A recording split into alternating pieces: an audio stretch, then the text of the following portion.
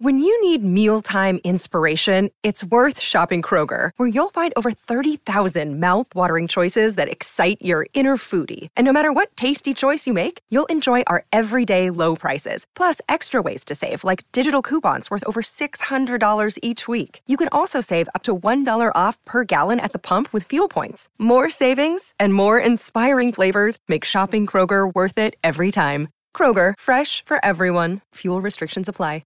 Another day is here, and you're ready for it. What to wear? Check. Breakfast, lunch, and dinner? Check. Planning for what's next and how to save for it? That's where Bank of America can help. For your financial to-dos, Bank of America has experts ready to help get you closer to your goals. Get started at one of our local financial centers or 24/7 in our mobile banking app. Find a location near you at bankofamerica.com/talktous. What would you like the power to do? Mobile banking requires downloading the app and is only available for select devices. Message and data rates may apply. Bank of America N.A., member FDIC. And now another no-brainer money-saving tip from Progressive. Marcus, what happened? I was changing my oil and I spilled some on the floor. Oh, well, use these $50 bills to wipe it up. Perfect. Got any more? Yeah, take a couple hundred. Stop. Instead of using money, use an old rag. And here's a better tip from Progressive on how not to waste money. Don't pay too much for car insurance. Drivers who switch and save could save hundreds. Progressive Casualty Insurance Company and Affiliates. Potential savings will vary.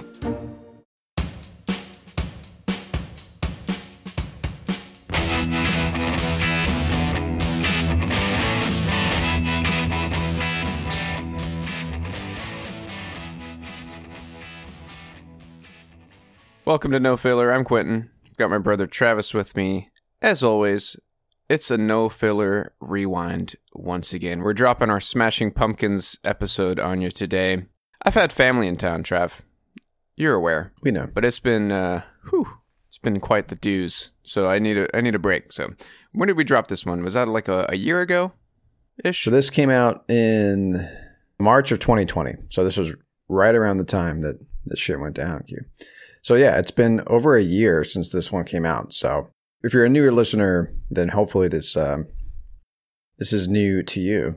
But this is a really good episode, man. I really enjoyed digging into this record. We talked about Gish, which was their debut record. Yeah, and we kind of dive into like where they fit in that, this is right when grunge and shoegaze was happening, and there's such a perfect blend of that, I think. Yeah, they had a little bit of shoegaze to them. They had a little bit of psychedelic in them. Yeah. And then they had some of that grunge flair too. So, yeah, this is a great record, man. So, yeah, I'm going to peek behind the curtain. It's Sunday, May 23rd. We're about to record our latest What You Heard episode. That's going to be the next full length that's coming out. So that'll be dropping next week, or at least when you hear this, it's going to be coming at you next week. So we're going to throw together this Smashing Rewind. We'll drop that one tomorrow. None of that makes sense when you listen to this because it's coming out tomorrow. What is time? You know what I mean? And that's how PSAs work, because that's what this is. Just a little primer for you. But yeah, and then we'll be dropping our next What You Heard to round out the end of May. And we thought the Smashing would be an awesome way to kind of wrap up our 90s stint. Hopefully this is an episode that you haven't backtracked and listened to. And yeah, here is our episode on Smashing Pumpkins' Gish.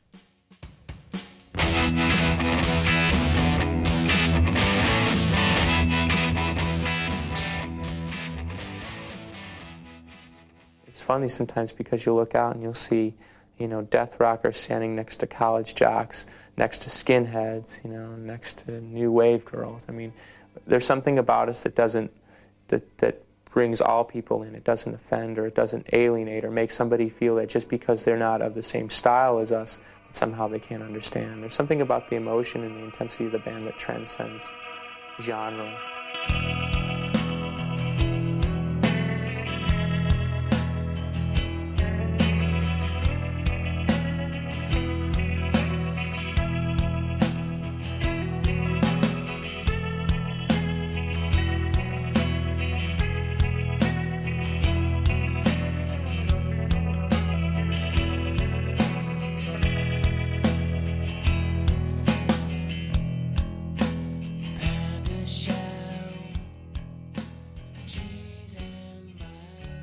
And welcome back to No Filler, the music podcast dedicated to sharing the often overlooked hidden gems that fill the space between the singles on our favorite records. My name is Travis. Got my brother Quentin with me, as always, Q. And today marks the start of our 90s marathon. We could spend forever in this decade. So we're just gonna see how long we can take it as far as how many episodes we're gonna devote to iconic 90s bands and records. And we decided to start with Smashing Pumpkins' debut record, Gish. Came out in 1991. That was the voice of Billy Corgan talking about the diverse crowd that they would attract to their shows. You know, speaking to just how varied their sound was, obviously we're going to get into this big time today. They were a grunge band. Yeah. They were right there alongside, Nirvana and Stone Temple Pilots and all the rest of them in the early 90s, putting out this heavier rock music. But there's so much more to Smashing Pumpkins, right? It's so different, dude. And it's not just his voice. Well, I was going to say a lot of it, I think, is dude. Yes, okay. Of course, there's more to it than just his voice. But his voice had such a soft... Like, I've been listening to a lot of Pumpkins the last couple of weeks. His voice goes from, like, this soft sweetness to this, like, almost, like, sour, sourness. Like that, Yeah, dude, that's a good way to put it. Yeah, I mean, and then compare that to Cobain's voice, right. And or Lane Staley of Alice in Chains, like, and that's the funny thing. Lane Staley also had a very beautiful voice, Yeah. Well, and Smashing Pumpkins also had Darcy in the mix, right? And she actually has a track on Gish. So we're jumping the gun here. All right. So yeah, okay. So anyway, it's a great album. It really does showcase, like, again, 91 is the beginning of grunge. It really does showcase how rock was transitioning, right? Like how you go from, the alternative rock and stuff of the late 80s into, including shoegaze into grunge, right? And the Smashing Pumpkins were a great example of the bridge, Yeah, and first time I've heard this album, dude. I listened to it for the first time. It was probably 3 weeks ago now. I never listened to Gish. Well, after Gish is Siamese Dream, and of course that's when they explode, right? So yeah, probably a lot of people. Well, their first album for Smashing was probably Siamese Dream. At least that's when people probably started to notice them.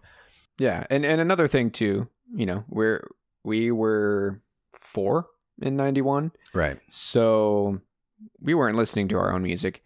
We heard Smashing Pumpkins through our older brother Spencer. I know I heard the singles from Siamese Dream, like everyone else did. Right. Well, I have a distinct memory of sneaking in to Spencer's room, and he had that CD tower, right? Oh yeah. And I remember putting Melancholy and the Infinite Sadness on and listening to Bullet with Butterfly Wings. For some reason, I really liked that song. I think we both did back when we were kids. Oh yeah. Yeah. Because think about it. It starts with him saying, the world is a vampire. Yeah. I remember listening to that too. But Siamese Dream had Today on it. Yes. And Disarm was pretty big too. Right. But Melancholy, that's when they had Tonight was a big one. Zero was a big one. Did that have 1979 on it? Yes, it did. God, dude, that is my all-time favorite. Like top 20 songs of all time, like favorite for me. Just something about. I think that song, there definitely is something about it. You're right about that. And that album came out in 1995, of course. So yeah. So, but even between Gish and Siamese Dream, their sound kind of changed a little bit. I feel like what I like about Gish, a lot of times it's got a really good shoegaze sound. Yes, I was reading an interview that Well, actually, and I'll tell the full story later, but the album Gish, the name Gish, has actually popped up. If you follow like Rolling Stone magazine, or you're just a fan of the Pumpkins and you follow them on Twitter and stuff, you may have noticed a story that popped up last year that talked about Billy Corgan reuniting with his Gish era guitar. Oh yeah, I watched that a while ago now. Yeah, that was I think earlier last year. I remember watching that. Yeah. So anyway, he described their sound when it shifted when they wrote Gish, because they were writing stuff before that as a band, but he said it went from goth, like a goth rock, to more heavy psychedelic sound. And I think there is some psychedelicness in the early Smashing Pumpkins. But what's interesting is he said that one of the reasons that they were able to make that shift is that he's a left-handed guitar player, but he plays right-handed guitars, but he's left-handed. Oh, I didn't know that. And he said that the neck of this guitar, which was like a 50s era Fender Stratocaster, the neck just has more give to it, and he's able to bend the strings a little bit more. Mm-hmm. And he does that all over Gish. That's one of, part of his iconic sound is really aggressive string bending. And that reminds me of, I'll never commit his name to memory, but the main guy behind the My Bloody Valentine, that guitar style that he created was through a lot of bending of the strings. Yeah. So he says here that we started interpolating that style into what James was playing, and suddenly the sound of the band got way more beautiful, psychedelic, and wide. Yeah. So there you go. So all thanks to that guitar. Yeah, that's really cool. And he said it's like he had been like reunited with it or something. Like so the story was in 1992 they were playing at some venue and somebody stole the guitar and just walked out the back door. Wow. And so that's 1992. So 27 years later, some lady had found it in a yard sale and bought it because she thought that it would look cool hanging up in her den. Like, it wasn't even a guitar player. I want to know who from that point, who found out or who realized that's fucking Billy Corgan's guitar, by the way. No, yeah. The story is one of her friends was a fan of the Pumpkins and saw some image or something like that of it, and she's like, I'm pretty sure that's Billy Corgan's 1991 era guitar. That must be a huge fan. But the funny thing is, he had this paint job that he put on it to make it look psychedelic, and that was one of the things that gave it away. Yeah. But anyway, I wasn't planning on telling that story this early on in the episode, but here we are. Sorry, it happened. So yeah, let's just. So what do you want to do here? Do you want to give a brief background? Yeah. So I wanted to talk a little bit about Billy as a guitarist early on, and then kind of how they all found each other and formed the band. So his dad was a professional jazz funk guitarist. But along with that, his dad wasn't around very often, because of his professional career as a touring guitarist. So he was kind of self-taught. And when he was really young, do you remember those tests that they would give in school? It was like a hearing test, and you raise your hand, whatever. Yeah, they would play three different tones, three tones.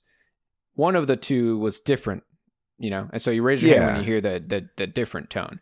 Right, and he apparently scored higher than anyone in the history of them administering that at his school. So much so that they had him come back and do it again. And then the second time he took it, he scored even higher. So he was told early on, hey, your son might be a musical savant or whatever. So anyways, it's always something that was in his mind. Like, well, if your dad's a jazz funk guitar player, that's right. It's probably one of those things that crosses your mind. Yeah. So growing up in a musical household, gets himself a guitar, starts playing around with, fiddling with the guitar, laying down these really cool like guitar solo tracks and stuff. But here's a clip from Billy talking about this era and kind of what led to him wanting to start a band. As a guitar player in my mind, I wanted something to frame what I was doing in. So just being able to, say, play a good solo seemed to be worthless if they didn't have some context. So then I would start making these little songs. I took these little snippets of things, like, what if I took the lyricism of a Bob Dylan and combined it with the riffs of Black Sabbath and the atmosphere of Love and Rockets or something? Can I put these things together? And I just kind of built my own world to where I had enough information and enough of a kind of a logic system in there that I at least started from a perspective of, right, I don't want to do anything that anybody else is doing. And it's only going to work for me if I go down this path. So yeah, I'm glad that he mentioned Black Sabbath in that quote, because I've got something he said in a Rolling Stones interview here that he did in 1994. They asked him, what groups have you used as building blocks for your band? And he says, 8 years old, I put on the Black Sabbath record and my life is forever changed. It sounded so fucking heavy. It rattled the bones. I wanted that feeling. With Bauhaus and The Cure, it was the ability to create a mood and an atmosphere. The air gets heavier. With Jimi Hendrix, it was the ability to translate this other level of guitar. Cheap Trick, it was a vocal influence. Although Tom Peterson once told me that Rick Nielsen called us tuneless and non-melodic. It's kind of funny. So yeah, that's like early on. That's kind of cool. You know, in his mind, he's thinking like, oh, well, let me just borrow like, you know, the lyricism or like the vocal delivery of like Bob Dylan. Right. Mix it in with Black Sabbath and Jimi Hendrix. And he's talking about here Cheap Trick, you know, The Cure. But yeah, if you know, since 8 years old, he you know, Black Sabbath influenced him from that early of an age. Yeah. And that's the thing, man. I think everybody remembers the first time they heard the self-titled Black Sabbath album, the very first record. At least I do, because I remember listening to it when I was a teenager. And yeah, it's just one of those transformative moments, or at least it can be if you're a fan of metal, where it's like, man, I get it. You know, these guys really were sort of the ones that started it all.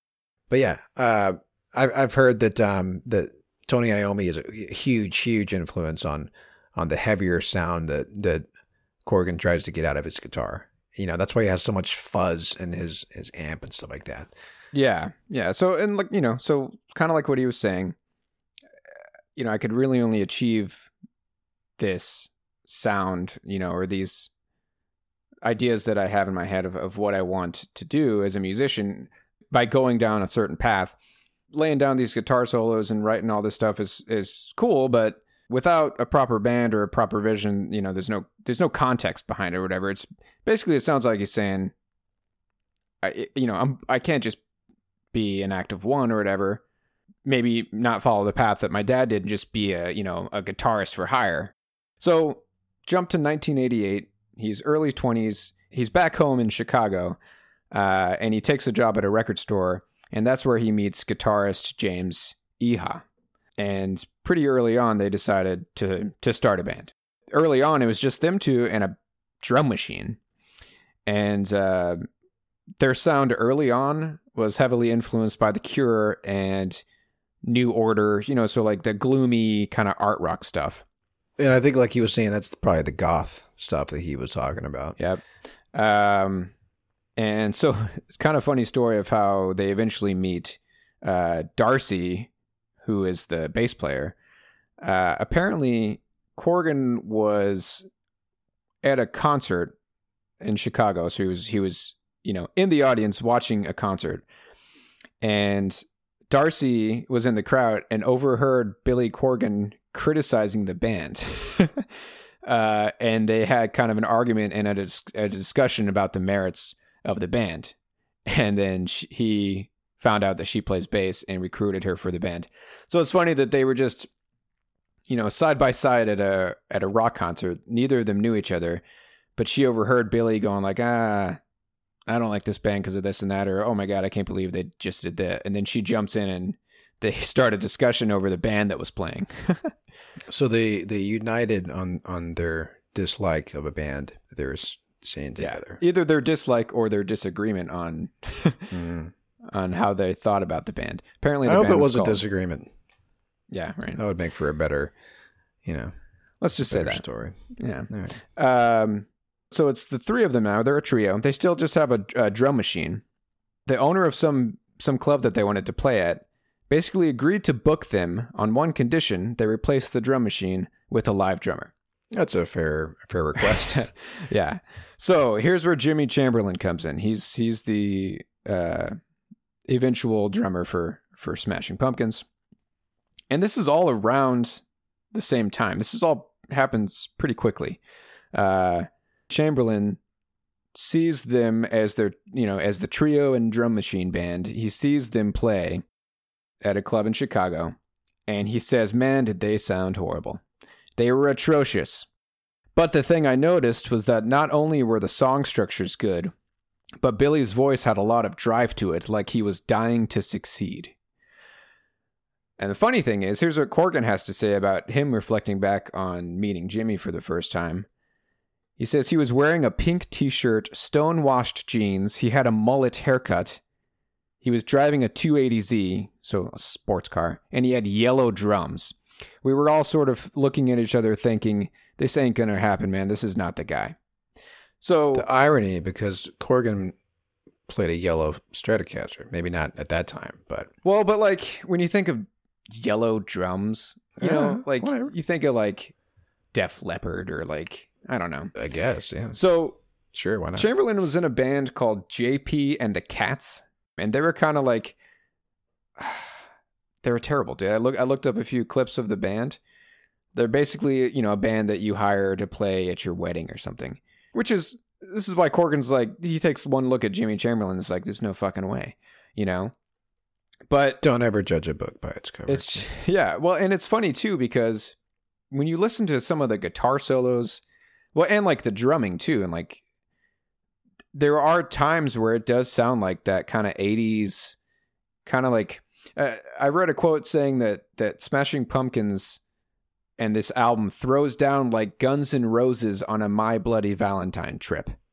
Okay. I think that's pretty accurate, dude, especially... So actually, this is a good segue into our first clip.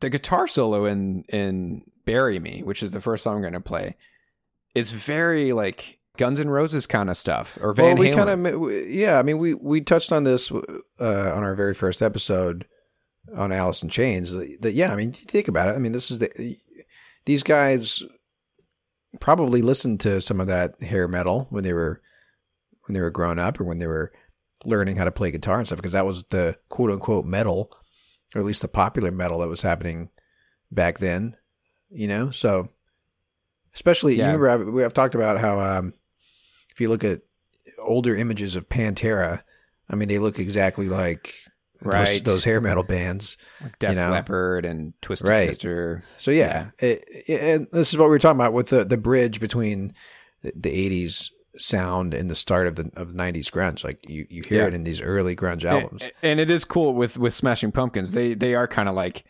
they're a great. I mean, they're a bridge between like shoegaze and grunge and the kind of rock that came before it. Let's take a quick break.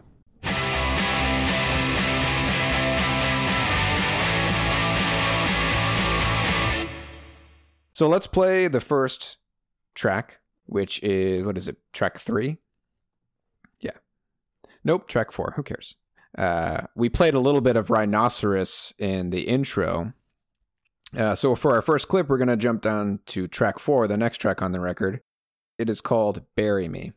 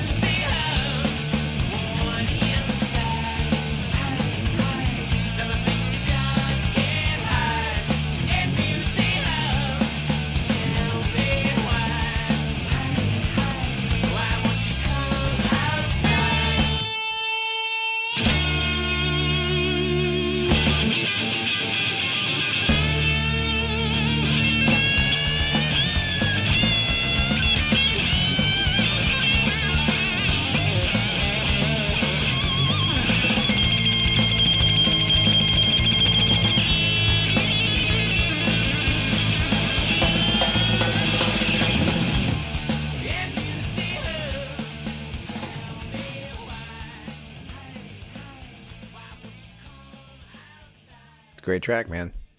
So yeah, I like that little thing that he does with his voice during the chorus. He repeats like "Hi." Yeah, I think Darcy's doing backup. You think that's vocals, Darcy? too. I think that might be Darcy. I don't know, man. That sounds like Corgan to me. It could have been him on the recording, but yeah, That's the thing. Corgan has such a high range with his vocals, you know.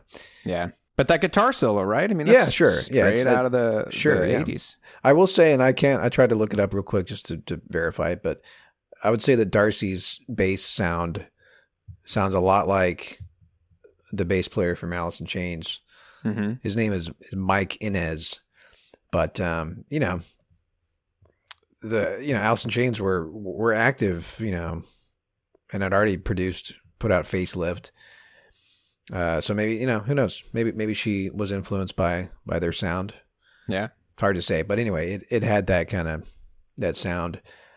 But yeah, it's a great track, and you know, we were both talking earlier about this song, and like, there's this change that happens at the second half of the song. I love it, dude. One of those reasons that, like, here we go, man. Like the sweet and the sour, or whatever, if you want to call it that, and the way that it transitions to the next track. Yes, a lot of them have almost like two movements, you know.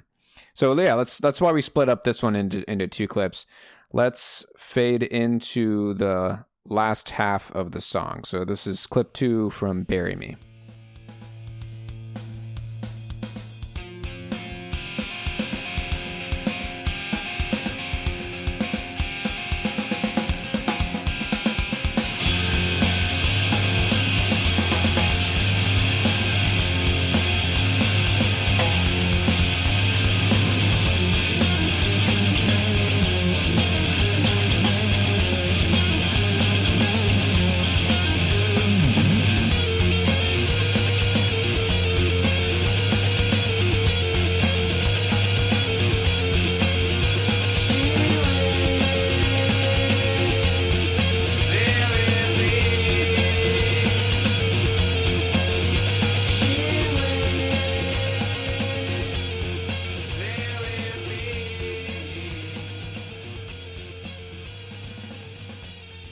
Now that's a little bit more sweet, man. I'd say he was a little more sour in the first clip. Love it. Yeah, I just like that. I like that transition that they do there. Yeah, because like you said, it's a whole separate. You could almost be a separate song, like the start of a new idea. I feel like we talked about this with My Bloody Valentine, and I'm sure a few other bands that we've covered on this podcast. Corgan pretty much shunned every major label that offered to record their music, because to him, you know, he says that what the band does is so specific that we could not dilute it in any way. We couldn't put ourselves in the position where we were powerless. So they eventually signed with an indie record label called Caroline Records, and you know, that way they were able to maintain control of what they wanted in their sound. And they have Butch Vig come in to produce the record. Later on that same year, Butch Vig ends up recording Nirvana's Nevermind, and he's also produced. I mean, the list is insane now, but he was still kind of making a name for himself back then. He goes on to produce a few Sonic Youth records. He's worked with the Foo Fighters now. Dude, it's funny that you said Sonic Youth, because I wanted to mention Sonic Youth, because I feel like the sound of the second part of that song kind of reminded me of the Sonic Youth sound, which obviously Sonic Youth was well into their music at that point. You know, they were very well known. You know, the thing about it, like, what I liked about that part is, like, he's doing these like open string chords, almost like these open chords. He's very, but for, you know, with a lot of fuzz still on the guitar. So it just sounds really cool. Kind of reminded me of Sonic Youth, like I was saying, sort of that noise rock. You know, and Sonic Youth had a lot of similarities to shoegaze, but they predated shoegaze. So anyway, I you know, that's funny. I didn't realize that Butch Vig did Sonic Youth stuff too. Yeah. So Butch was recording and producing records at the time, but he was doing records for indie labels that had small budgets, you know, that only allowed for about 3 to 4 days of recording time. So there, he was just knocking him out, you know. Actually, I'm going to let Butch talk about this a little bit. I've got a clip of him kind of talking about recording Gish. Gish was the first record where I really had a chance to work on the sounds and to really try and make a great sounding statement. We spent about 30 days recording and mixing. Up until then, I think every record I'd done had been about 3 or 4 days. You know, track everything in one day, overdub all the vocals in the second day, and then mix everything in the third day. And I did hundreds of records that way. It was good learning because you have to do things really quickly, just make decisions really quickly and get things done, because there was no time to even think about things like that, if it was good enough or if it could be better. Gish was the first record where I could really spend time getting tones and really work with the band and with Billy Corgan specifically, because he was very much a perfectionist like I was, and I loved it. We would push each other, but we were on the same wavelength. And Gish made a lot of noise when it came out. The record kind of took... Yeah, man, I like that. It made a lot of noise when it came out. Like that. Yeah. So like he was saying, but before Gish, he was just cranking out records, you know, for indie labels with small budgets. He thinks of both Gish and obviously Nevermind, you know, looking back, those were the two albums that kind of changed everything for him, because after those two albums came out, the phone just wouldn't stop ringing. He was getting asked to produce everyone. Yeah, dude. Yeah. Especially after Nevermind, obviously. Yeah. So real quick, I just wanted to, you know, I didn't even think about this until just now, but I remember reading. So I had said that Corgan moved back to his hometown of Chicago in the late 80s.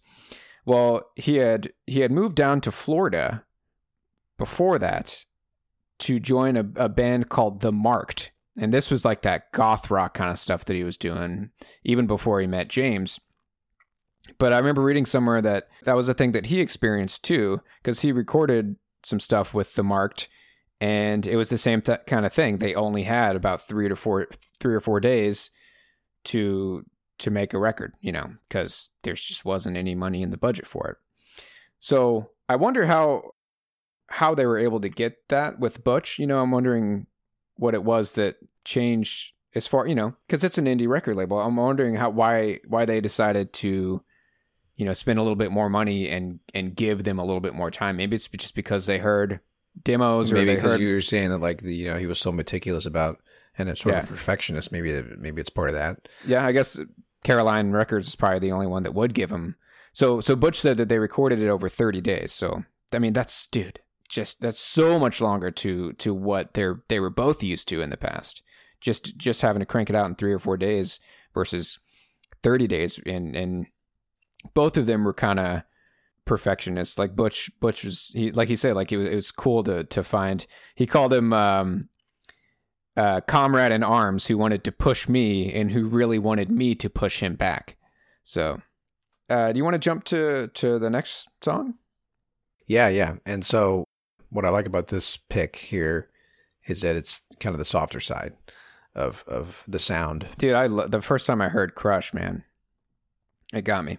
And we're going to play the whole song. And I want to, sometimes we like to play the very end of a track so that you can hear the transition between songs, because it's, you know, for us, that's part of the you know, beauty of listening to a record from start to finish, is to enjoy those transitions and to see what the producer and the band, like, see how they wanted it to flow from song to song.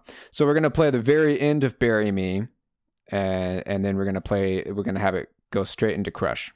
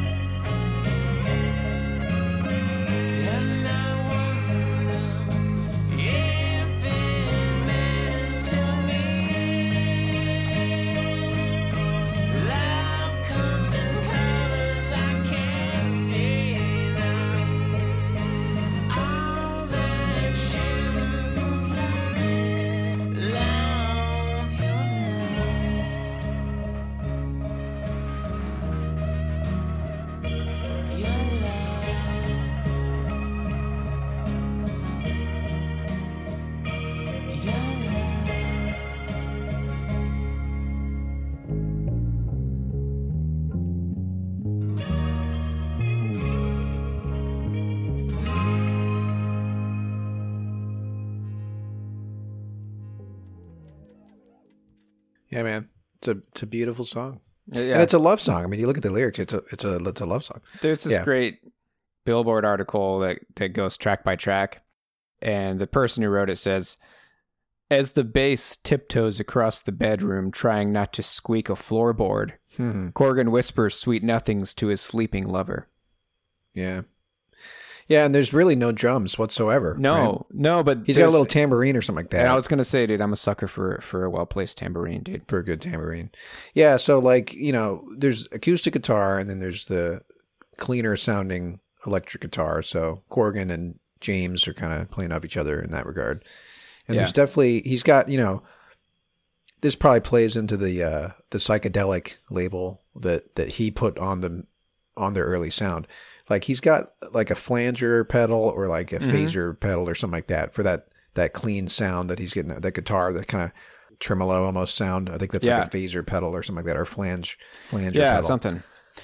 I feel like this really song cool. and this sound is kind of like a preview of what's to come with what Corgan does with the Pumpkin sound moving forward. Yeah. Well, so like, I feel like it's just so important that this came out in 91 and it came out before Nevermind came out, because like, so there's a quote here from that 1994 interview that he did with Rolling Stones. Basically, the question is just like, it's not really a question. The interviewer says, so things changed drastically in 91, huh? And then Billy says, we can pretty much judge things by pre-Nirvana and post-Nirvana, at least for my generation and for my peers. That was the absolute turning point. Now it's grown up to the point that the carpet's not going to be yanked out and we're not going to go disco anytime soon. This is not born of fashion. This is not born of fads. Basically talking about the staying power of grunge, right? And that how Nirvana helped do that, right? But I think it's interesting that this album came out before Nevermind, because had it come out after, would it have been as successful? Because like nobody had heard Nirvana yet, or at least nobody had heard Nevermind yet, right? I mean, yeah, and it always makes you wonder. Just a few months later, really. Let's see. Right, just a few months. Nevermind comes out in September. When did Gish come out? Was it like June or July, I think? Came out in May. Okay, yeah. Dude, so let's name off the top 10, shall we? Maybe not all 10, but here's the top of the charts for rock albums of 91. Well, not just rock, because Tribe Called Quest is on there with the Low End Theory. Nevermind, 10 by Pearl Jam. There's a U2 album on there. Metallica is on there with the Black Album. Blood Sugar Sex Magic by the Red Hot Chili Peppers. And then you've got a couple albums by Guns N' Roses. They released, I guess it was part 1 and 2, Use Your Illusion. So, that's the landscape at the time, dude. I think it says a lot that Black Album came out in 91 too, because, it's kind of the end of the thrash metal era, right? A lot of people would say the Black Album is Metallica changing, irreversibly, basically. The Black Album is when Metallica stops being thrash. They put out And Justice for All, which is like one of their most like complicated records as far as like what they were doing, like song arrangements and stuff. And then they go into Black Album, obviously, and become even more successful and hit the mainstream and all that stuff. Yeah. But it's just funny because 91, thrash metal of the 80s is over. Even Metallica is changing and becoming more mainstream. And then grunge hits the same year. Like 91, man, what a huge year for rock. Oh, yeah, dude. REM shows up on there with Out of Time. What shows up on Out of Time? I gotta say, I'm not too familiar with their stuff from the 90s. I'm a big fan of REM's 80s Losing stuff. My Religion, dude. Yeah. And that's the thing, man. The REM sound is also very much 90s too, obviously. They were hugely successful still in the 90s, putting out a ton of great stuff. Yeah, dude. Man, it really was an important time, dude, for music. Yeah, I mean, the 90s was the last true solid decade for rock and roll, It just was. Moving forward, it just branches off into so many different genres. It was the last there, decade for mainstream success in rock Yeah. music, right? Yeah. If you want to put it that way. Yeah, because really, like most mainstream rock now really like blurs the lines between like pop Yeah. and disco even. But basically rock. from the 2000s on, you know, it's hip hop dominates. Or not hip hop, pop music in general. Pop dominates, music, yeah. right? Yeah. And So- dude, and we're including Tame Impala in that now. Kings of Yes. Leon is now a huge pop band. Sure, You know? sure. But I'm just saying, like, as far as like the dominant music, you know, rock and roll was still the dominant genre. I feel like in the 90s. Yeah. All right, so we've got one more song that I want to play. I want to jump down to the last track on the album. It's called Daydream. The reason I want to play it is because Darcy is the main singer for this one. And I like it because it's got a really awesome, just straight up shoegaze My Bloody Valentine vibe. Big fan of it. I will say, I don't want to play it, but there is a secret track on the record that happens about 10 seconds after Daydream. It's just a weird little, like, 2-verse song by Corgan. You're gonna tease it and not play it. All right, we'll play it. Let's just play the whole song then. All right. Including the secret track. Some people say that the lyrics kind of allude to the splintering of the band from that point on. So here's the last track on the record. It is called Daydream. My daydream seems as one inside of you.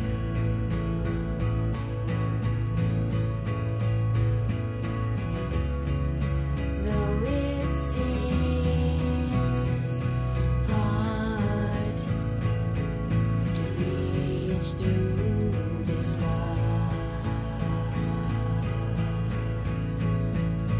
you're blue and hopeless light.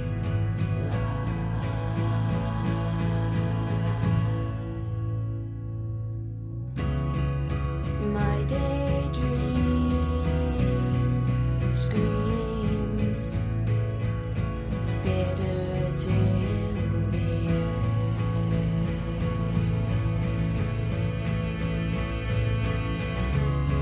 The love I share, true, selfish to the heart.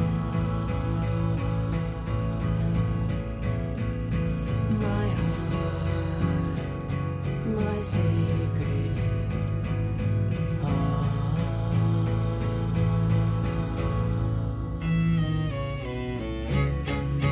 My daydream dream. My daydream, my daydream dream. My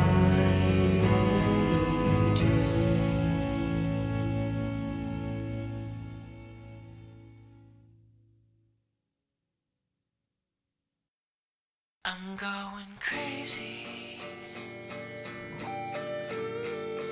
I'm going crazy. I don't want feelings. Your feelings.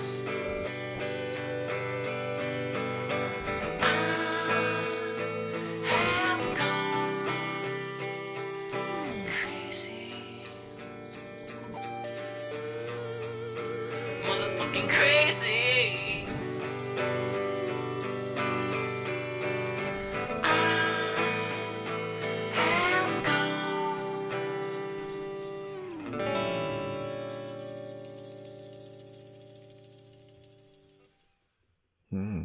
Drums. Yeah, what the hell, dude? They could have left it on such a high note, you know, with that really pretty. The question is, Q, did he sneak it in? See, now that's the thing too. Like, I Was was just that a thinking, hidden message? think about how all the other record labels or producers who would have been like, no fucking way, dude, we're not going to put that in at the end. I bet Butch was just like, sure, man, why not? You know? That's what I'm saying. Like, did If he's got beef with his band members, did he sneak that in? Yeah, Probably see, not. We're probably reading too much into it. Right. Well, and I purposely didn't want to even go down that road because because now Corgan is, infamously like just, big-headed and yes, kind of full of himself. And I saw a quote that said that he hadn't been in the same room as Darcy in like well over a decade. So yeah. But like the lyrics there, like I'm going crazy. I don't want feelings, your feelings. Yeah. Yeah. Of course we could freaking like nitpick these lyrics, but yeah. Let's talk about the song that we played here, the last track. You're right. Like it makes me want to hear more. I was trying to look to see if she was in any other band, and really, there's not much else out there that she's done.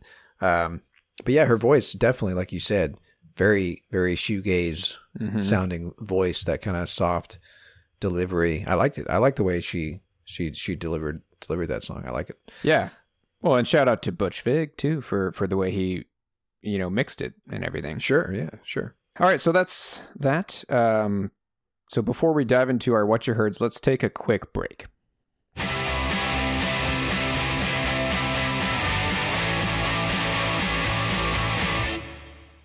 All right, we're back. So anything else, dude? You want to throw anything else on there about the Pumpkins before we dive into our beloved What You Heard segment? I'm going to tease what we're going to... Do we know what we're going to cover next week for our sidetrack? No, we do not. Yeah, we'll figure it out. So we'll try and find either a side project from one of these members, or maybe we can play a huge influence band for them. Something. We'll figure it out. Yeah, I think the only other thing I want to add about the Smashing Pumpkins is like how constant they've, as far as like when I think back to rock bands that have been like there since like the beginning of my starting to notice and listen to music, they're one of them, dude. They're one of the bands, because like I said, before I had my own record collection, buy my own CDs, I would go and sneak into our older brother's room and listen to Smashing Pumpkins, Yeah. Like this was one of those formative bands.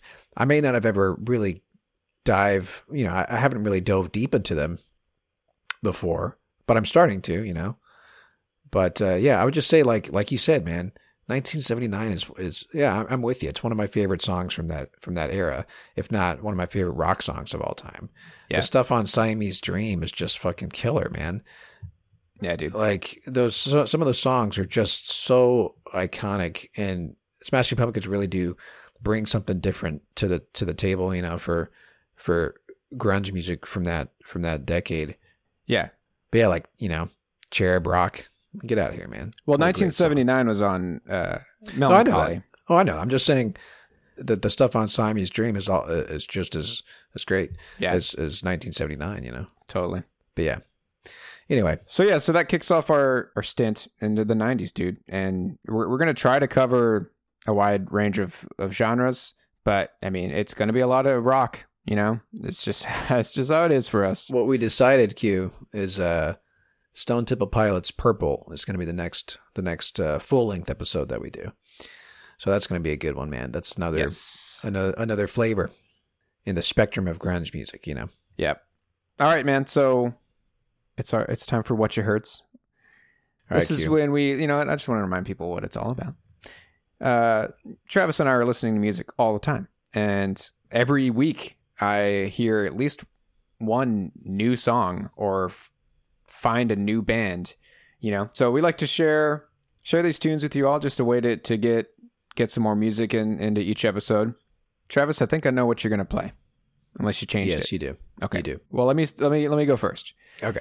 Because I'm really excited about this band. I just found them. Well, they found me. Someone shared them with me. They found you. Well, this was another post that someone did on the vinyl subreddit. Okay. Which is great. I've found a lot of great music through that music community.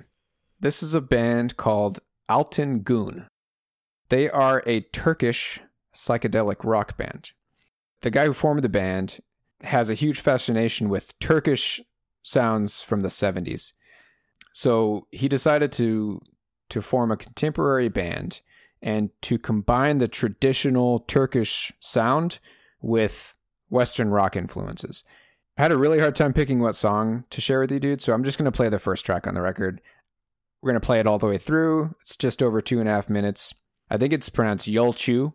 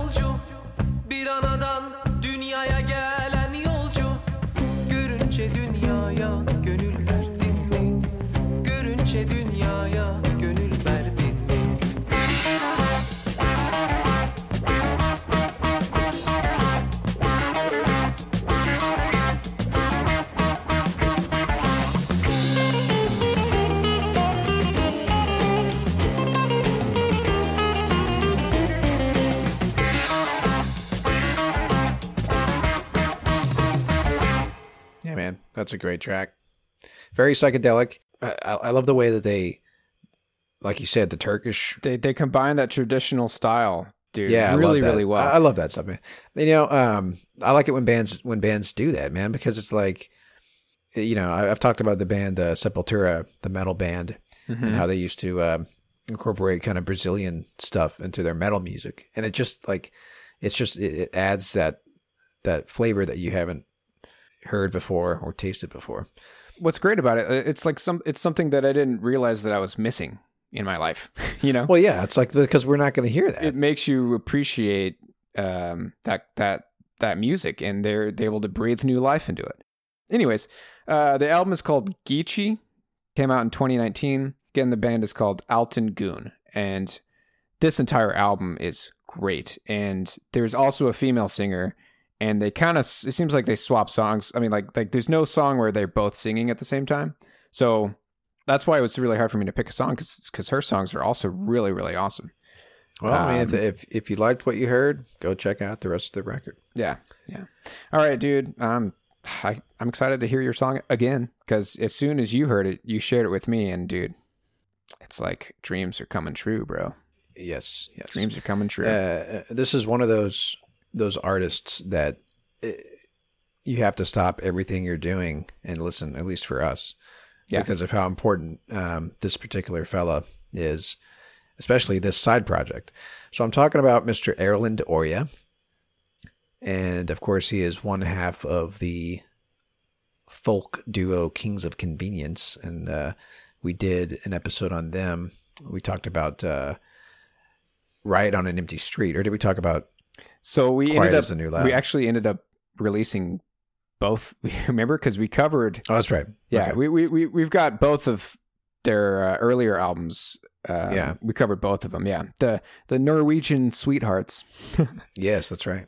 So Erland has a ton of side projects. He's always involved with something. Yeah. But he had a side project that he did called The Whitest Boy Alive. And it's just there's these 2 albums that they put out, both in the, over a decade ago. So like I just wasn't expecting it. And I was listening to my Spotify's Release Radar playlist, which comes out once a week, every time there's new music that comes out from a band that you follow. And I heard it and I was like, this has got to be, is this who I think it is? And Dude, then sure enough, man. Oh man, so good. I thought for sure that all we were ever going to have were those 2 albums from the early aughts, dude. Yeah. Well, here you go, Q. According to Wikipedia, on March 5th, 2020, the band released a brand new single, Serious, officially beginning their comeback. Oh. And that's what I want, man. I want a full comeback. I want a full record, and I'm sure they will. Yes. This can't be the only thing that they recorded when they were in the studio. But anyway, dude, there's the perfect 70s disco rock. Yes, exactly. It's so man. good. It is so good, and his voice is just amazing. So anyway, without further ado, should we play the whole song? I don't care if this is is a long episode. Let's play it. Let's play the whole song because there's so many cool parts in this song, especially like that keyboard kind of solo at the end. So yeah, let's just play the whole song. So this song, again, it's super fresh. Came out March 5th, and the song is called "Serious" by The Whitest Boy Alive.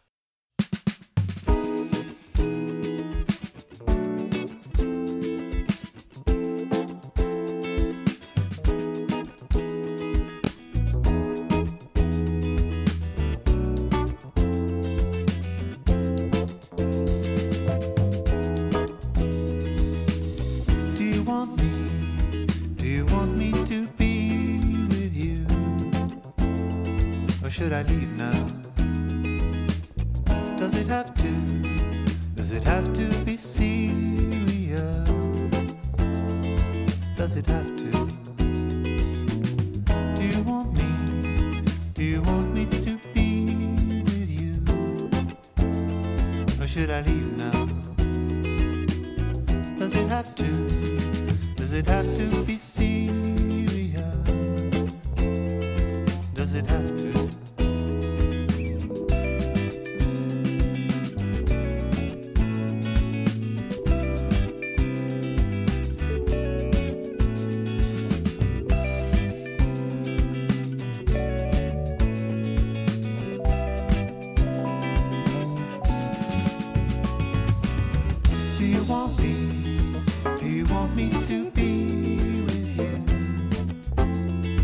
Should I leave now? Does it have to? Does it have to be serious? Does it have to?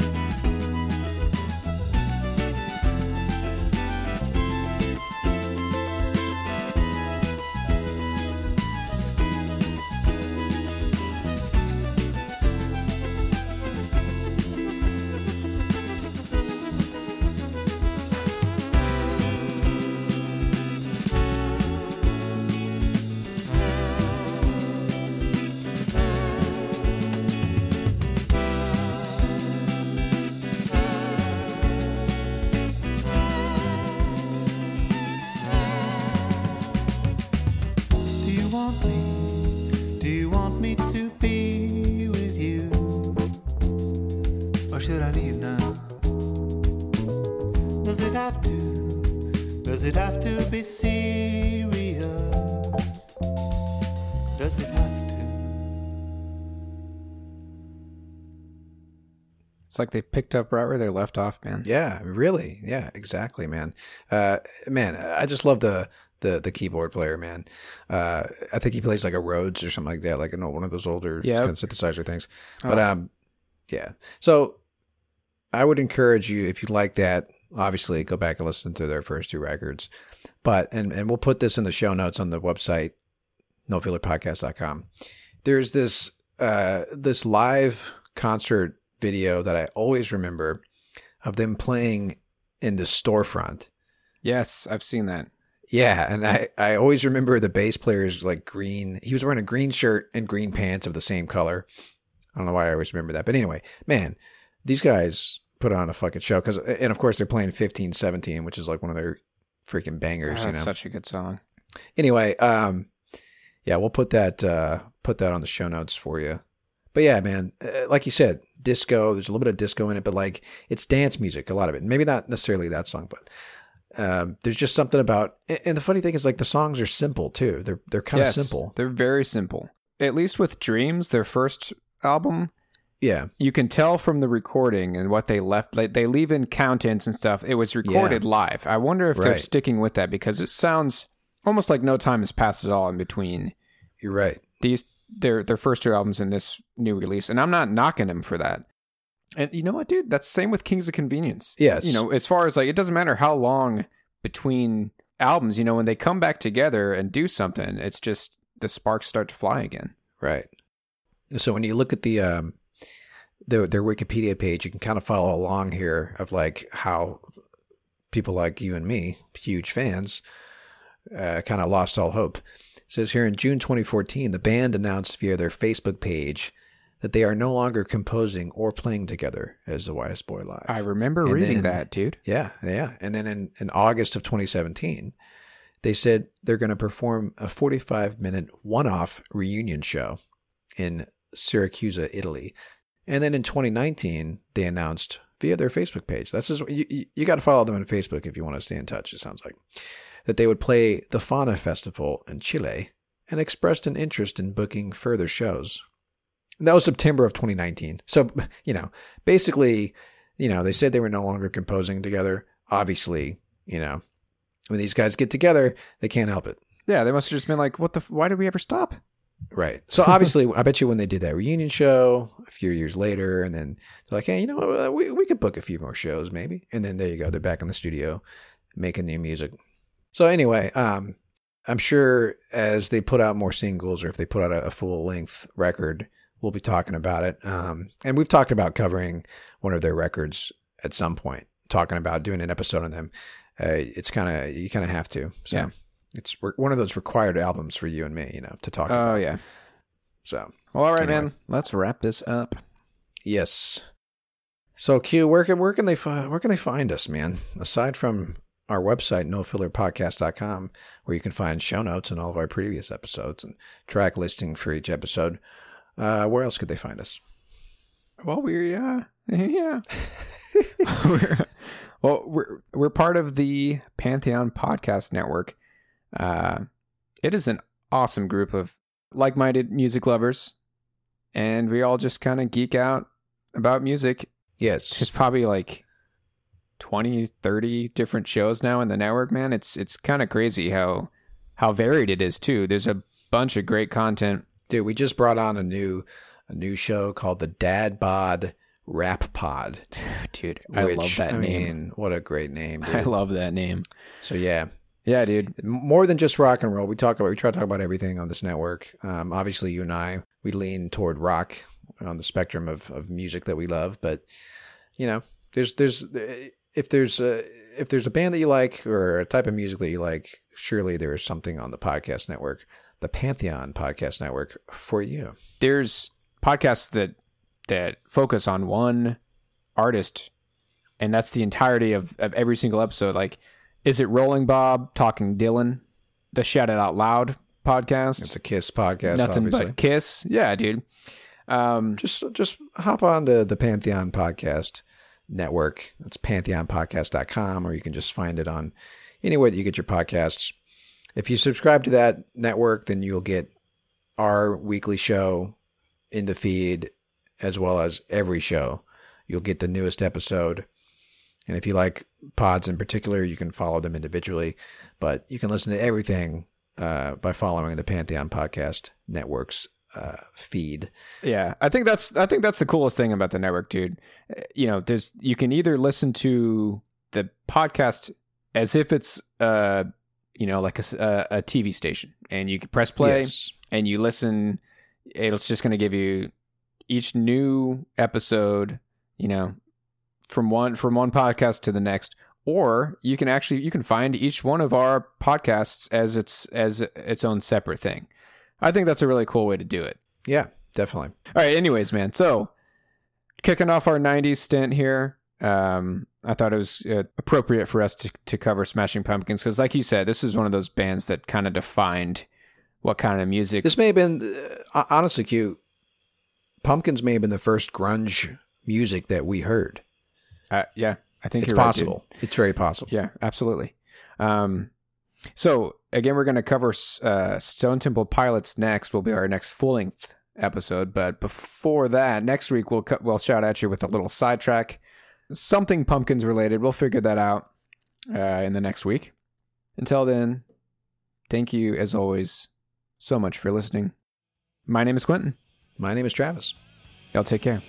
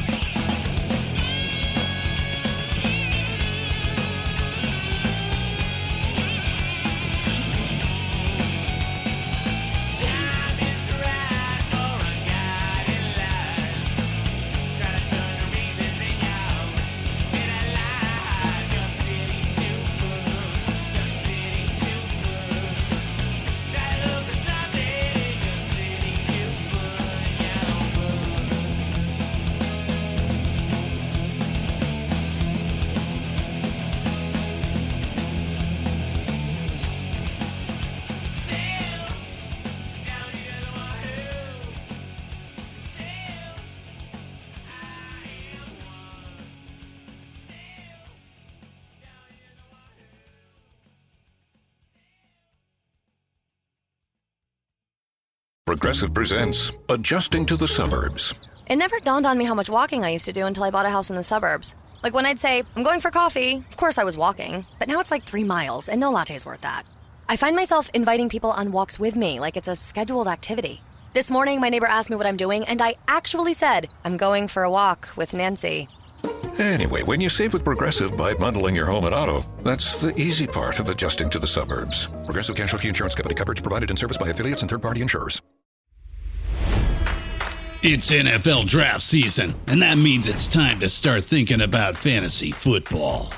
FantasyPoints.com features industry-leading experts and prognosticators using proprietary hand-charted data to help you score more fantasy points. FantasyPoints.com is the place to go for whatever kind of fantasy football you play. Whether you play fantasy football, daily fantasy sports, or do a little bit of everything, Fantasy Points has the meticulously researched content to guide you to victory. And why wait for the fall? Fantasy Points also covers the new spring football league, the UFL. Join the guru, John Hansen, Scott Barrett, Joe Dolan, and other massive names in the fantasy football universe with an exclusive offer. Use code Pantheon for 15% off any Fantasy Points package, including the all-in package, with access to every article, tool, and data nugget that Fantasy Points has to offer. That's FantasyPoints.com and code Pantheon for 15% off at Fantasy Points. FantasyPoints.com, code Pantheon. Score more fantasy points.